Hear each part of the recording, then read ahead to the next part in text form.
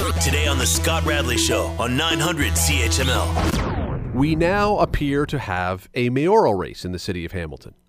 A real mayoral race. I know there have been some other people who have put their names forward, but most election watchers, most political observers would say now that Vito Sgro has decided to jump in, we have a legitimate opponent for Fred Eisenberger, someone who really might potentially, possibly give him a run, maybe beat him. Vito is an accountant. He is a man who has helped organize political campaigns. He's a smart man. If you heard him last night here on the show, he's a good communicator. He is also strongly anti-LRT. There are other issues, of course, he's going to speak to, other issues that he believes in. He'll talk about those, I'm sure, as the campaign goes along. He's not, that I know of, a one-trick pony. However, I suspect that based on the discussion that's been going on in the city for a long time now, that's probably going to be the issue that is going to be the centerpiece of an election campaign. And the fact that now there is a, seemingly anyway, legitimate candidate with a clear, distinctly opposite position from the mayor has allowed for a distinction and now makes this election, possibly, probably, an election about pro-LRT versus anti-LRT.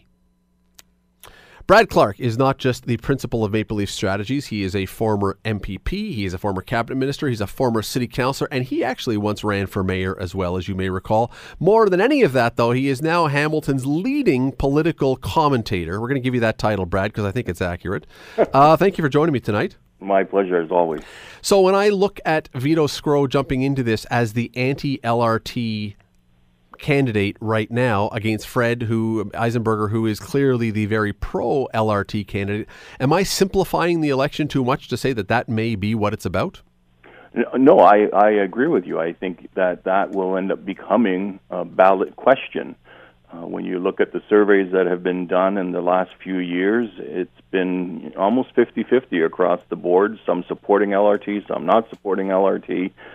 And Vito has clearly put it front and center now in this campaign. Yeah, so we have, as I said off the top, we now have a distinction, and we have someone who presumably is in a position based on his background to carry that banner. So you have someone who is a legitimate candidate who could run against Fred Eisenberger and make that the key component to this election. And we have to remember when Fred ran last time, he was not the pro-LRT candidate. He offered a citizens panel who would make the decision and the review, and he said that he would live with the outcome of that. And shortly thereafter, the money flowed, and that entire process kind of was washed away. So this time, you have Mayor Eisenberger being the pro-LRT candidate, and you'll now have Vito as the anti-LRT, if that's even the right way of saying it. Well, no, I think that's probably exactly fair, because I can't think of anything else that's on the docket, at least as we speak right now. There's still 2 months before the election, more than 2 months, but on the docket right now as we sit here, I can't think of anything else that is going to be as passionate, as divisive, as clarifying an issue as this one. And it's probably a good political strategy for Vito to do it in this manner, because the change, the desire for change that we saw in the provincial campaign has really not percolated down to the municipal level. So we don't have that big drive from the grassroots saying we got to change this council. So Vito is clearly laying out a stark contrast between himself and Mayor Eisenberger, and the voters will decide. And it's very funny that you say those words, because was that not exactly the words that the former Premier Kathleen Wynne used? That almost to the word. What did she say? Didn't she say there was the starkest contrast or something along those lines? And basically, in that particular case, it was about something different, obviously, but threw the gauntlet down and said, "Here's the line. You decide which side of the line you want to be on," and made it very clear. You were here or you were there, and there were two very opposite positions. And I think that's where we're going to find ourselves with Vito running against Fred. And you'll likely see a prediction. You'll likely see it slowly getting into the local ward scenes, and ward councillors will be asked, well, what are you going to do if the Ford government actually lives up to their promise and says that you can spend $1 billion on your infrastructure. So I think this is going to be the pivotal point in the campaign where everyone starts to pay attention to what Premier Ford promised and how we could utilize that money. And it'll be very interesting to see what happens with some of the councillors who have already supported LRT. Is that a good thing to have one clear topic as the driving force of an election? I mean, it certainly wipes out a lot of the peripheral stuff and makes it pretty clear what you're voting for. Well, I think if you have a strong ballot question, it does result in better voter turnout. And so historically, municipal elections, as you know, are not great at getting people out to vote. But if you have a very stark contrast between two polarized individuals, Mayor Eisenberger and Vito Sgro, and they're both well-connected in the community, then that ballot question should, theoretically, Scott, drive people to the polls. You're listening to the Scott Radley Show podcast on 900 CHML. Hamilton's leading political commentator. I'm going to keep repeating that one. You're going to get a shirt made eventually with that one, Brad. I'm going to get a bill. Well, no, you're going to be able to give a bill. That's what I'm afraid of. You're going to start charging more. Brad Clark with us, former MPP, former mayoral candidate, chatting about Vito Sgro jumping into the mayoral election. And really, I think, before we carry on, I don't want to be disrespectful to the people who have already put their name in to run for mayor. But is it fair to say that he is the first opponent who probably has the wherewithal, the background, the organization, all that kind of thing to take a real run at this? Yes, in fairness to a number of candidates who have put their name forward for mayor, the real challenge in running for mayor in Hamilton today is making sure that you can run a campaign in all of the former municipalities of the Hamilton-Wentworth area. It's a huge area, and that takes a lot of money. And a number of the names that have come forward so far, while they may be able to put some interesting issues to the debates, they will not have the same power, the same oomph, if you will, as a Vito Sgro. So you have run for mayor before. You ran last time. You know what is involved in doing something like this, and you know how these stories or how the narrative ends up developing. You've lived through that. So if you were running for mayor again, if you were Vito or if you were one of the other candidates running, or frankly, if you were Fred Eisenberger, would you spend a lot of time on the other issues, or would you look at this and say, no, the LRT really is the defining one, and would you put most of your efforts into making that what the election is going to be about? Yes, it would be about the ballot question that Vito has put forth, but I suspect equally Vito will point out that the mayor was less than flattering to the new premier when he was running, and picked a fight with Donna Skelly in the middle of that campaign also. And both of those things are things that chief magistrates should not do in a provincial election. You try to stay out of those elections so that you can get along with the senior level of government. So Vito has friends on all sides of the aisle, and he will likely use that to his advantage also. Yeah, and again, I go back to the point that I think you made just a moment ago, and that was, though, that there's not a great number of people generally that come out these days to vote in a municipal election. And if you can find the one hotspot that will trigger people to want to cast a ballot, seems to me, if I was running, and I've never run, but I would want to keep poking the finger at that one and keep getting people, especially if they're on the side that you share, getting them more and more antagonized, eventually to make them come out and cast a ballot for you. You know, the more the residents hear of the position of a candidate for mayor, it starts to sink in and it starts to resonate. And so I suspect that Mr. Sgro, who knows he's run many campaigns, let's not kid ourselves, he's run many provincial campaigns, he knows how to do it. He is a political operative. He really, truly does understand how to make the system work. So he's going to use that to his advantage. And I suspect that the marketing and the campaign that he will have will be something that Fred will not be expecting.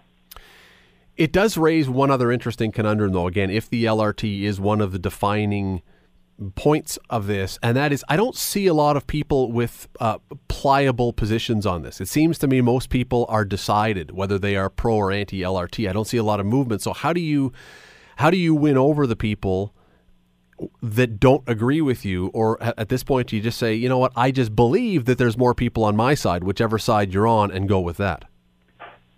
It's possible that that's the case, but I would suspect someone like Vito would be looking at the soft voters, the people who are kind of on the border and need to be convinced that we have other infrastructure needs as well as, in his case, BRT.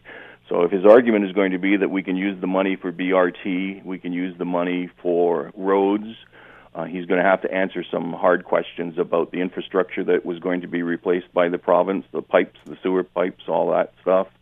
But he could argue to those soft voters that we could do more with the $1 billion than just LRT.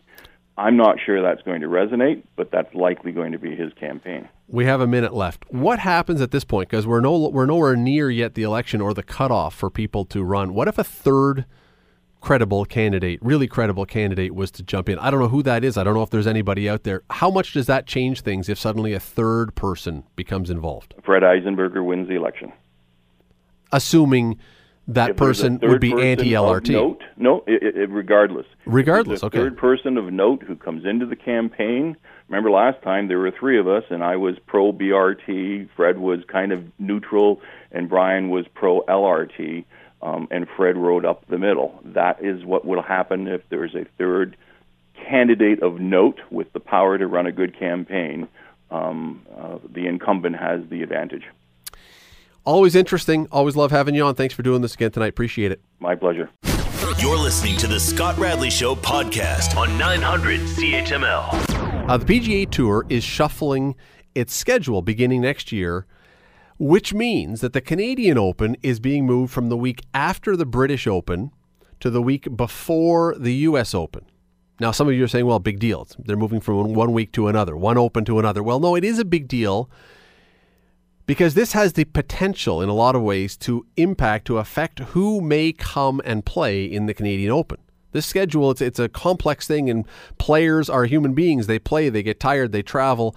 Where they're playing, when they're playing, has a big impact potentially on what tournaments they choose to play. Bigger names then, here in the Canadian Open, can lead to bigger crowds, bigger excitement, bigger interest.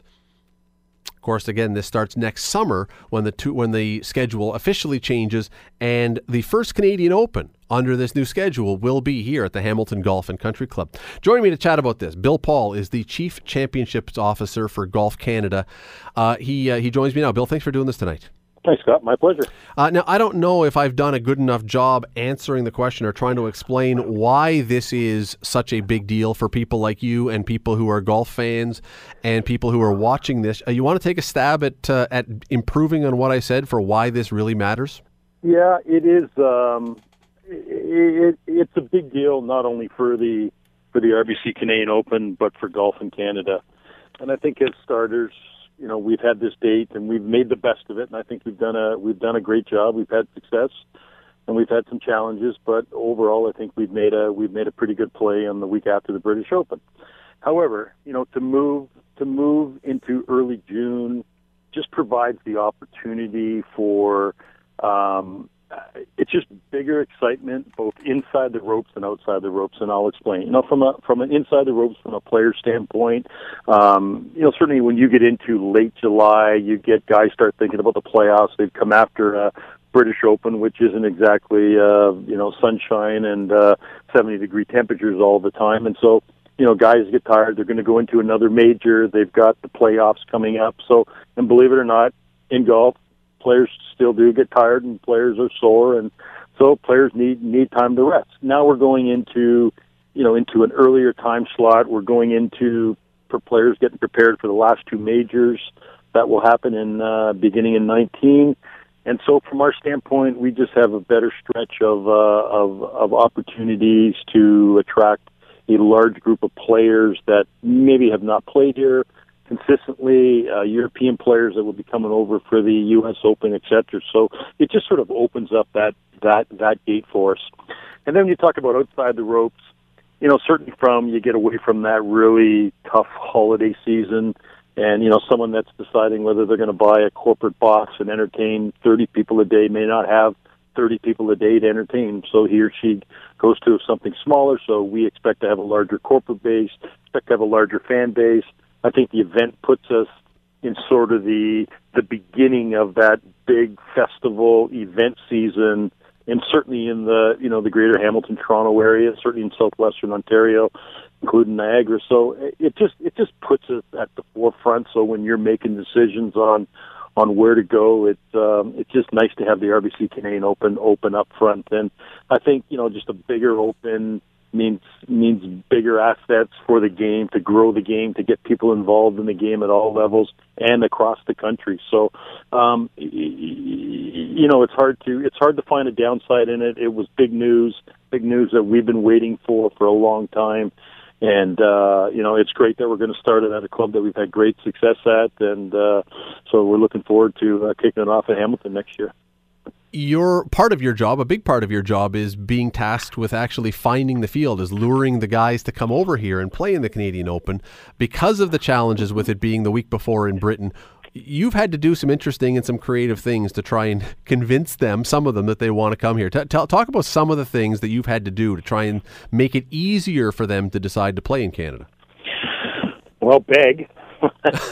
For starters, it's it's really the golf courses that we've been to. I think we've when you look at having been in Hamilton in this date in 12 and a golf course like St. George's, they've certainly been favorites. So Hamilton will be an easier task for us. But I mean, the big thing we did was we started a charter, and I mean, if we didn't have that on there, we typically have 33 to 37 players on there, plus families, etc. So if we didn't have that, I'm sure we'd get about half or less of that. I mean, we've created concert series, we've done things with players in terms of families and activities, but those are kind of things that we'll still do, Scott, whether we're in June or September. So it's the big thing we did was really the plane to get players over here. And so as we look at the U.S. Open, the plane is not out of the realm of possibilities in terms of player enhancements. Do we look at doing that same thing? The U.S. Open in 19 is in Pebble Beach, so it's on the West Coast. But that's not insurmountable, and it doesn't worry any player going from east to west coast anymore. But it just may be an option that we do for just to enhance our field and a little player benefit as well. The first thing I'm sure you've been asked, I'm sure you hear this a lot, is what do we have to do? Well, does this mean that Phil and Tiger are going to be coming, among others? I'm sure you've heard that already. How do you answer that? Well, I think in both there's having conversations with both of them, and I've had a conversation with Tiger, recently in Columbus, Ohio, and I know he's always said that he would come back. It just has to fit into a schedule, and both those guys are pretty famous for, after the British Open, they just fly home and they're with family or friends, and they just shut it down until they have to start up at the next major, or what was the World Golf Championship. So, I mean, I think it gives us a great chance. Certainly the tour is more than those two guys now. There's just a lot of young, great players out there, and if we can get both those guys in their years, they'd still be big for the tournament. But, we feel what we've done so far and the opportunities that we're going to have in 19 and beyond, it's going to pay dividends for us, but mainly for the fans of the sport of the game. You're listening to the Scott Radley Show podcast on 900 CHML. Lots of changes coming, mainly based on the schedule, which should open up a lot of things, a lot of possibilities for the Canadian Open beginning next summer when it arrives here in Hamilton, at Hamilton Golf and Country Club. Bill Paul joining us, who is the Chief Championships Officer for Golf Canada. And Bill, yesterday at the press conference when this came up, there were a number of people, including Adam Hadwin, a great Canadian golfer, who talked about bringing the Canadian Open back to and they used this word stature that it once had. That was their word, but is it a fair word? Is that a fair goal to be shooting for? Well, I don't know. I mean, I know what he means, and I mean, I've always heard the fifth major, but in all my travels to every other tournament, everybody at one time claims that they were the fifth major. So I just think we just live in a world that's, evolved from the 60s and everything that we do. Certainly the Canadian Open had some stature, certainly before World Golf Championships, and majors really took a height, jump up in their stature with television, etc. So, I think you're looking to be competitive. I think you're looking to be a top tournament, and I think that's what we can expect to be. We've got a great sponsor in RBC. That's the first element of creating a successful tournament. Their commitment to, not only the game of the professional side, but to what they commit to the amateur side, our national team, the development program, etc. is just, it makes them, there's no equal of them certainly in this country. And so, as we work together, our goal is to elevate the tournament. Our goal is to make it a top tier event that players don't want to miss. And so I think we have a lot of the elements. We're creating a venue strategy of where we're going to play the Open. That is key. The date is key for the players. And if there are two elements that are going to make a difference, it's going to be date and schedule, and the players, when he chooses where to play. Well, and again, not to get too cute or too quirky or anything along those lines, but it was also mentioned yesterday that now that you have back-to-back North American National Championships, Canadian Open followed by U.S. Open, there's some interesting possibilities, perhaps, for something with that would, again, seemingly elevate the Canadian Open back. I mean, it's the fourth oldest tournament on tour. Sure. It's more than just the Hoboken Open or something like that. I mean, so there's opportunities there. Yeah, I mean, it's still our national championship, and it's still a national championship that's recognized around the world. So, having spent some time over the Open Championship and with the European Tour, it still gets a lot of accolades on how it's respected when you're on that side of the pond. So, I mean, I think the opportunities too that it gives the event itself is, people can talk about this old Triple Crown that, Lee Trevino and Tiger Woods have won, but it's still something that's out there. It's still something that intrigues players. But the other element is, just being a national sport body and a world golf body. We have a relationship with the United States Golf Association, with the Royal and Ancient overseas. And so the things that you can do with the Open in terms of, does the winner or the top 5 players qualify to get into the U.S. Open and then get into the British Open, a month later. So, just connecting those three organizations together just provide one more incentive that a player's going to think about, because they all want to play majors. They all want to better their position. And so, again, that June date just gives us something that late September did not, or late July did not. I loved the Triple Crown. I'm not so sure I want to see that particular trophy come out again. It's an interesting trophy. I don't know where it is right now. Hopefully hidden well, but people who have seen it know what I'm talking about. Nonetheless, just before we wrap up here, because one of the things, again, this change happens, the first year that this is going to be is next year when the tournament is in Hamilton and Hamilton Golf and Country Club. Everybody who's been around here knows that when the tournament has been held here, Hamilton has received raves from most of the players on tour. Does it still carry that kind of place-to-play label among the tour when you talk to guys? Yeah, one of the great things is that I've had to do is when you announce a place like Hamilton to players, and players automatically, left up guys like Jim Furyk have been great ambassadors to the golf club. And so, we haven't been there, and it'll be 7 years since we were last there, but we're going to try and get some guys over there this week when the Open's on, and just sort of see it, guys that can go back and talk about it to their fellow competitors. We'll do a good job of selling Hamilton out on tour this year and all next year. So, Hamilton will do it. Hamilton has been really successful. The city has been just wonderful to partner with in terms of access and getting around and promoting the Open. So, Hamilton golf course and venue, the municipality, etc. It's just provide a wonderful canvas to stage a great Open on. And we've had successful ones in September. We had a successful one in 2012 when it was in July, and I have no doubt that a June date will exceed all three of those. Bill Paul, Chief Championships Officer for Golf Canada. Really appreciate it, sir. Thanks for doing this. Hey, Scott. Thank you. I didn't mention starting that one that Bill was playing on the weekend. I saw him yesterday at the press conference. tweaked his back, and I don't think tweaked is probably a fair word. Bill was in agony yesterday, and I'm sure he was doing that interview in agony.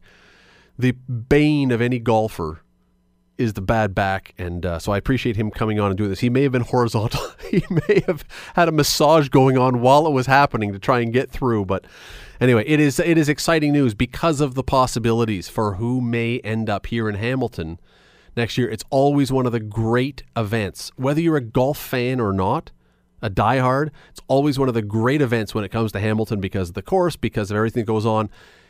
Suddenly you open up the door to a bunch of players, bigger name players, guys that even the average casual golf fan goes, oh, I know who that is. Big opportunities here. Big changes coming and big opportunities for what could be next summer, 2019, June 3rd to 9th, if you want to put it on your calendar now. You're listening to the Scott Radley Show podcast on 900 CHML. Bubba O'Neil, not from the States, just finished doing a sportscast here on CHCH. Happy 4th of July, sir.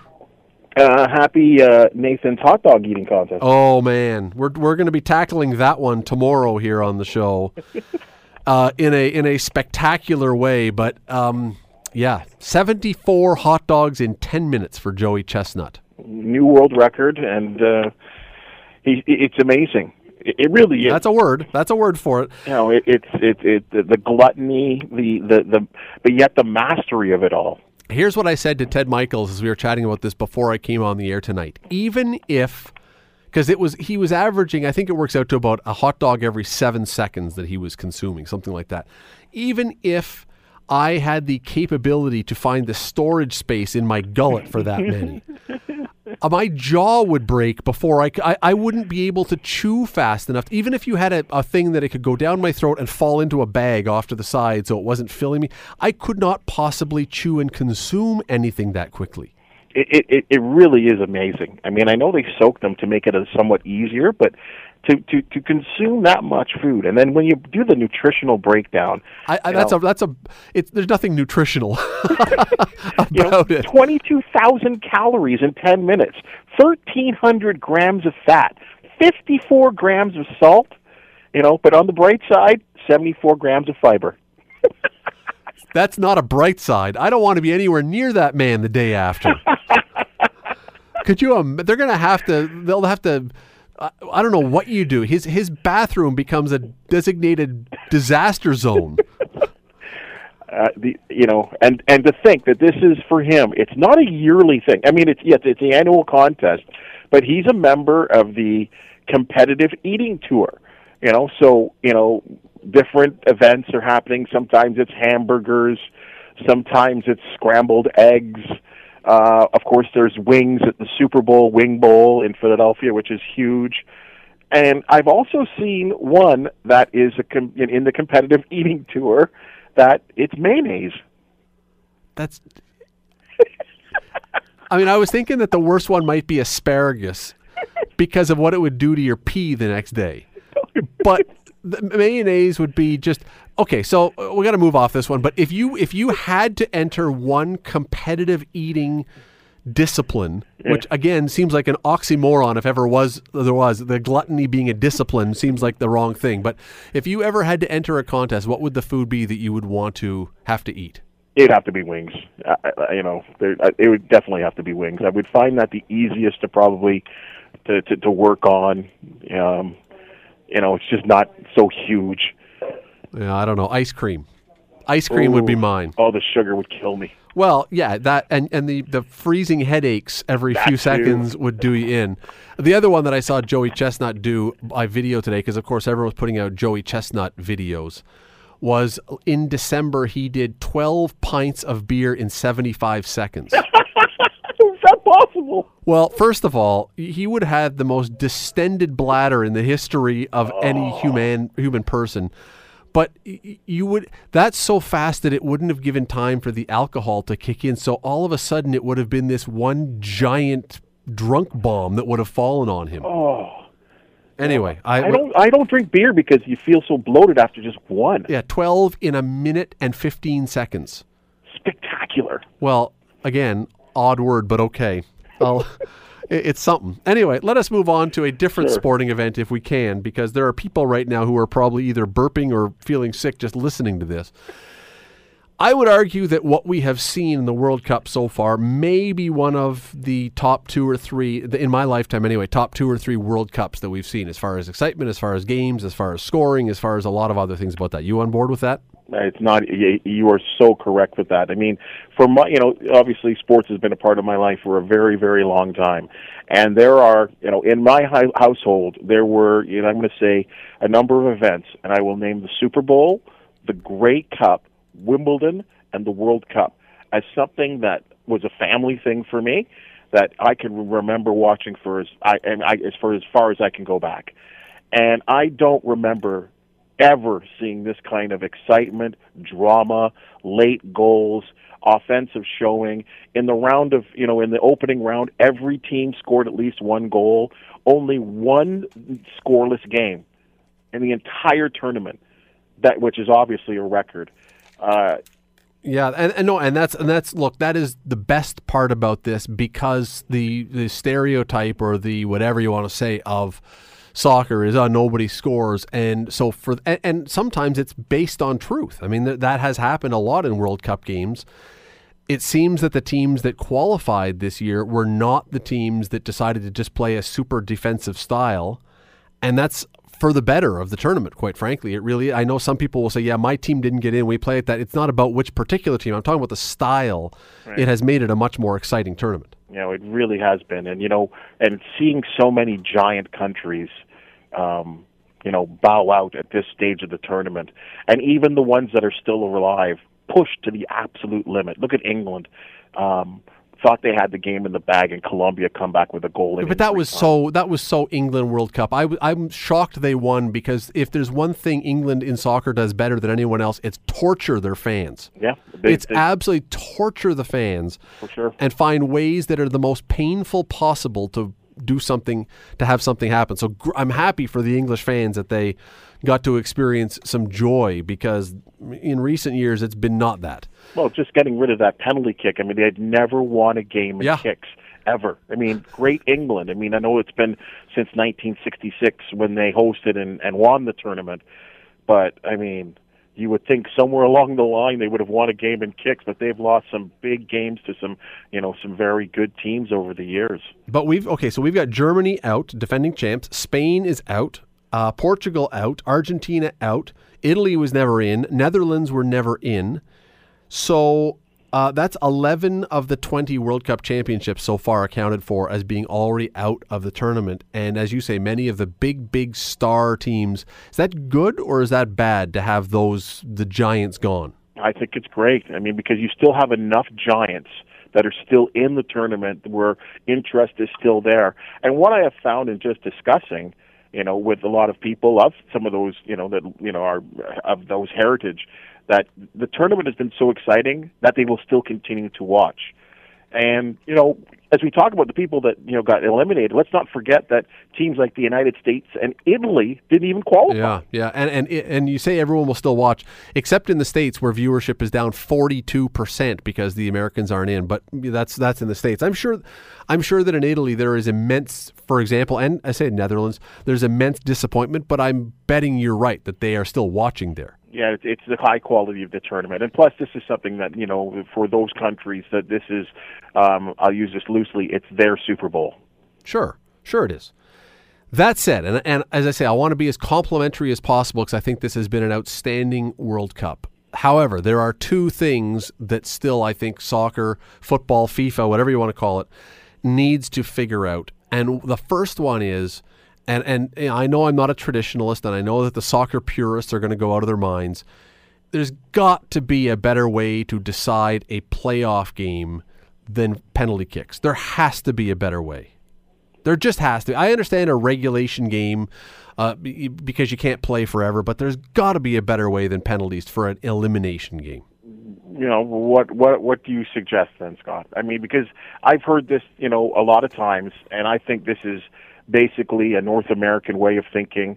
Soccer has been like this for many, many years. I mean, heck, you play 120 minutes. 120 minutes. And in Russia, they've had some days where it has been, just like here, what we've experienced here, the temperatures in the very high 20s to 30s. I understand. You can only go for so long. I completely understand that, and maybe it is a North American thing. And part of me is that I hate turning games into skills competitions. I hate it when in anything in soccer, in international hockey when they do this. And I'm thinking, okay, how do you do this, maintaining the integrity of what the game is all about and keeping it to something that actually happens in the game? Because even though I know that penalties happen in the game, it's not all the time. And I thought, would it really be offensive to take a player or two off the field every 10 minutes in extra time to open things up and see if that would that make the purists go out of their minds if it was 9 aside for 20 minutes of extra time to see if that would open the game? Well, then I would say to you, then it's still another gadget, Scott. That's just still another gadget. Yeah, but it's much closer to the game being decided in the game than it is. Is it? Sure, it is. If it turns into 7-on-7. No. I'm not talking about that, because I really believe that if you took it down to 9-on-9, there's so much open field that something would happen pretty quickly. Okay, so here's my thing: you play 120 minutes, then you go to 9-on-9 or 8-on-8 or whatever you choose to be. How much more can these people possibly have in the tank? And I'm saying when you start the extra time, after your 90 minutes are done, for the 30 minutes, right, the first 10 minutes are 10-on-10, and then you go down to 9-on-9 for the last 20. And then maybe you do it like the NHL does, I suppose, and you say, okay, you're right. You can't kill these guys. You can't make them run for 7 hours. So then if all else fails, you go to the shootout. But there's been such good soccer that you hate to see it stop to just go to a bunch of kicks. That to me, it seems like such a disappointing way. And if I'm Colombia, and frankly, I thought Colombia deserved to lose, not just for their play, but because of their actions and because of their everything else. But nonetheless, if I'm Colombia, I'm feeling pretty ripped off that I'm out of the World Cup because of free kicks. Colombia don't feel ripped off because that's the way soccer is. And for those countries and everywhere outside of North America, they accept that is the way a soccer game is decided. And in some cases, I don't think we've seen much of it in this tournament, some teams will be willing to go to kicks. They'll play. That's what I mean. On exactly. And say, let's go to kicks. We'll solve it this way. So they're and okay I hate with that. And they're okay with it. The countries that lose are okay with it. And again, I just think this is a pure North American way of thinking. And we live in North America, so it's acceptable. There's no doubt about it. But I think we're the only ones barking about it because that's the way soccer is. And and I'm okay with it. And in fact, you talk about this, and I'll be honest with you. In the newsroom here, I got here in the sports section, I have 6 screens in front of me that with different things on it. Behind me, for the first time all year, was pretty much everyone in the newsroom for the England-Colombia shootout. And let me tell you, the volume could have been of everyone could have been heard outside the building. So it was. You got to tell Taz to keep it down during those games. You know what? Taz might have been the only one not here. Taz was the only one still working. Everyone else, Mail, Nicole Martin, I could go on and on. Because she's British. She was going insane. Everyone was going crazy here. Everyone enjoyed it and found it thoroughly exciting. And I have to admit that I did too. I found it exciting in the way that, I don't know, lining someone up for a shooting gallery is exciting, I suppose. Did you not enjoy the Croatia shootout on Sunday? I just don't love shootouts. I find them to be, with the size of the soccer net, you're basically asking someone to hit the ocean from the beach. Here's the thing, in that Croatia game, of the 10 shots, each goaltender made 3 saves. Yeah, I know. Look, I know. And I'll tell you something else. I shouldn't have thought this, But based on what happened in 1996, 98, whenever it was, when the Colombian guy hit the crossbar in the shootout yesterday and missed, the first thing that went through my mind was, I hope that guy is safe when he goes home. Because remember what happened to Escobar? Yep. The guy who scored an own goal a few years ago, and he was assassinated when he went home. And I was like, I sincerely hope that the times have changed, but I thought, I hope that guy is safe when he makes it home. Oh, no, I agree with you. Because, this is, we take our hockey very seriously, like at the Olympics and on a national basis, and, of course, on a yearly basis, the Canadian World Juniors, but not to the extent. This is big time. This is big time. And remember, these countries don't have, look at us. Look at me right now. I'm watching MLS, MLB, 2 MLB games. Like, there's just endless sports, right? For these people, it's soccer and soccer alone. Yep. So that World Cup, at seeing their countries on the world stage, there is nothing more important. The other thing that I wish that FIFA, soccer, football, whatever you want to call it, could find a way to fix, and I think there's an easy answer, and I've said it on the show before, but Colombia yesterday, and this has got nothing about Colombian people. If a Colombian person, it's not about you, the team and other teams in this tournament, it's been a disgrace, some of the acting and flopping and diving, and we've seen less of it in this tournament. We've seen less of it, but the teams that are doing it, it's like they've been practicing their performing arts, and Neymar, who's one of the great players in the world right now, is an embarrassment. He is an embarrassment to the sport. And I'm looking at this saying, how can FIFA sit back and continue to allow this stuff with no repercussions, can allow this kind of performance to be going on? If I'm a fan of Colombia, I am ashamed of the way my team behaved. If I'm a fan of Neymar, I am ashamed of his performance. And yet, there are people who clearly are obviously supporting it, saying, hey, he's doing what he has to do to help his team win. They've got to figure out a way to get this out of the game. They have cut it down. There is now yellow cards for simulation, and this never happened. Sometimes. But what Neymar did was, I'm going to go into the category of shameful. It was. For one of the great players of the game, worldwide. His abilities are outstanding. He scored a goal. He's just been unreal. He's been unreal offensively. But to do what he did, now, did a player step on him? And remember, some of these players are wearing, metal cleats, and stepped into his ankle. But to see the flipping and flopping like he was a wounded fish was, quite honestly, like I said, he should be ashamed of himself. And yes, we see this in the National Hockey League trying to embellish to get a call, but what we did see there was, it's not. And again, players like that, of that greatness, are responsible for growing the game and keeping it, maintaining the integrity of the game. And what he did there is really, I thought should have been punished somehow. If you do this in the NHL, and you're right, some guys do it, but if you do this in the NHL, maybe not guys on your team, although possibly, but other guys will call you on it. You will be embarrassed by your colleagues. Scott, you're fined. If the referee doesn't call you for simulation in the National Hockey League, the play can be reviewed later, and guys get the letter in the mail. And are fine. And here's the thing. So there have been a couple players, significant players of the past. Who was it? Alan Shearer, former England forward, called out Neymar. He was doing a game on British TV, I guess, on English TV. The response to that, Ronaldo, who's one of the great Brazilian players of all time, says, I don't think referees have been protecting him enough. They're actually saying to Neymar, we're behind you. Go do more of this. Neymar's rolling and gesticulating and acting is so big now. There are memes being made of him rolling down highways and rolling here. It's ridiculous. Yeah, and again, the fact is, Bubba, that FIFA, I understand that we are North Americans joining the soccer party late. I get that. But as you are continuing, now that you have television that beams across the world, although that's not exactly new, and as you're growing the sport more and more and more, and it's becoming a global game, I think FIFA has a responsibility to say, this is not what we are endorsing as a way the game is going to be played. And there are simple ways they could start to get this out, but they don't.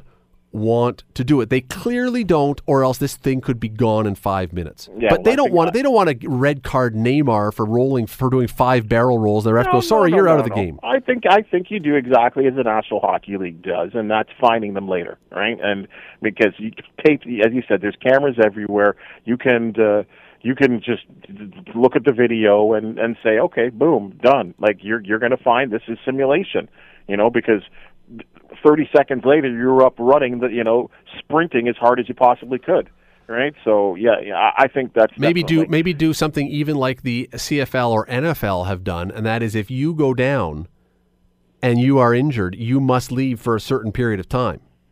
So you have to step off the field and stay off the field for 5 minutes or something. Well, that would stop it too. I mean, but there's so many ways that you could do something about this. Yeah. That you could take. The World Cup is, again, it's been a fantastic tournament. It's been a great tournament with these little parts in it that you say, man, if they could just find a way. Soccer is growing massively in North America, but the one thing that still drives people in this continent, and it's a huge part of the world and it's a huge amount of the world's money, that soccer, that FIFA wants to get involved in the game, one of the things that drives everybody nuts is this.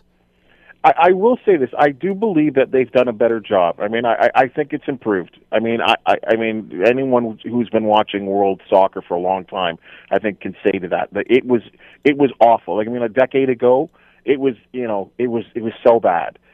So I don't know if it's an integrity thing. I don't know if it's a coach thing. I don't know if it's just players realizing that they look like idiots when you're flopping around on the ground, and again, we were, unfortunately, because it hasn't been that bad, this I don't think it's been that bad. There have been definitely many of the teams haven't done it. Many of the teams have been. The Neymar thing just put it right back in the forefront, quite honestly. No, many of the teams have really like, again, Germany, England, I haven't seen it. There are teams that are notorious for it, and there are teams that aren't. I'm not saying there's countries that are. I'm saying there's players on teams that just do this. And I think that when certain players do it, it opens the door for other players to do it. I say it is less. It is less. We've talked about this more in other ones, but I think that FIFA could deal with this very quickly, and it would be gone, and then we wouldn't be talking about it every World Cup. Hit them in the pocketbook like everyone else, right? In sport, and that's the only way to do it. Make yourself accountable, right? Because, like I said, the finding of having some type of tribunal or whatever the case is that can look at tape after and say, hey, this is the situation. You have now been fined $5,000 or whatever the fine would be because we've looked at the tape and you were totally playing games here. Well, we got to run. But the other one, and I mentioned this before, they use VAR, this new replay. They love this new replay. So you've got people watching on replay. It's very simple. Already we've had calls come down to the referee for penalties that he missed, and so now they're telling the ref, no, that was actually a penalty kick, you got to give it. You do the same thing with this. If you spot a guy who clearly, unquestionably dove, you call down and you say that guy gets a first offense red card, and you know what? The diving would stop like that. It would stop like that. It's hard not to argue with you, Scott. Again, it is one of the issues with the sport, and as you said, as this game becomes more and more global, and there was a lot of time where maybe FIFA and maybe other countries believe that we don't need North America to grow the game, but the reality is you do have an MLS, you do have a World Cup coming to to North America and Mexico very, very soon. So you got to clean that stuff up. Bubba O'Neil and his 6 screens. Appreciate you doing it tonight, sir. Thank you. Oh, it's a pleasure, bud. The Scott Radley Show, weekday evenings from 6 to 8 on 900 CHML.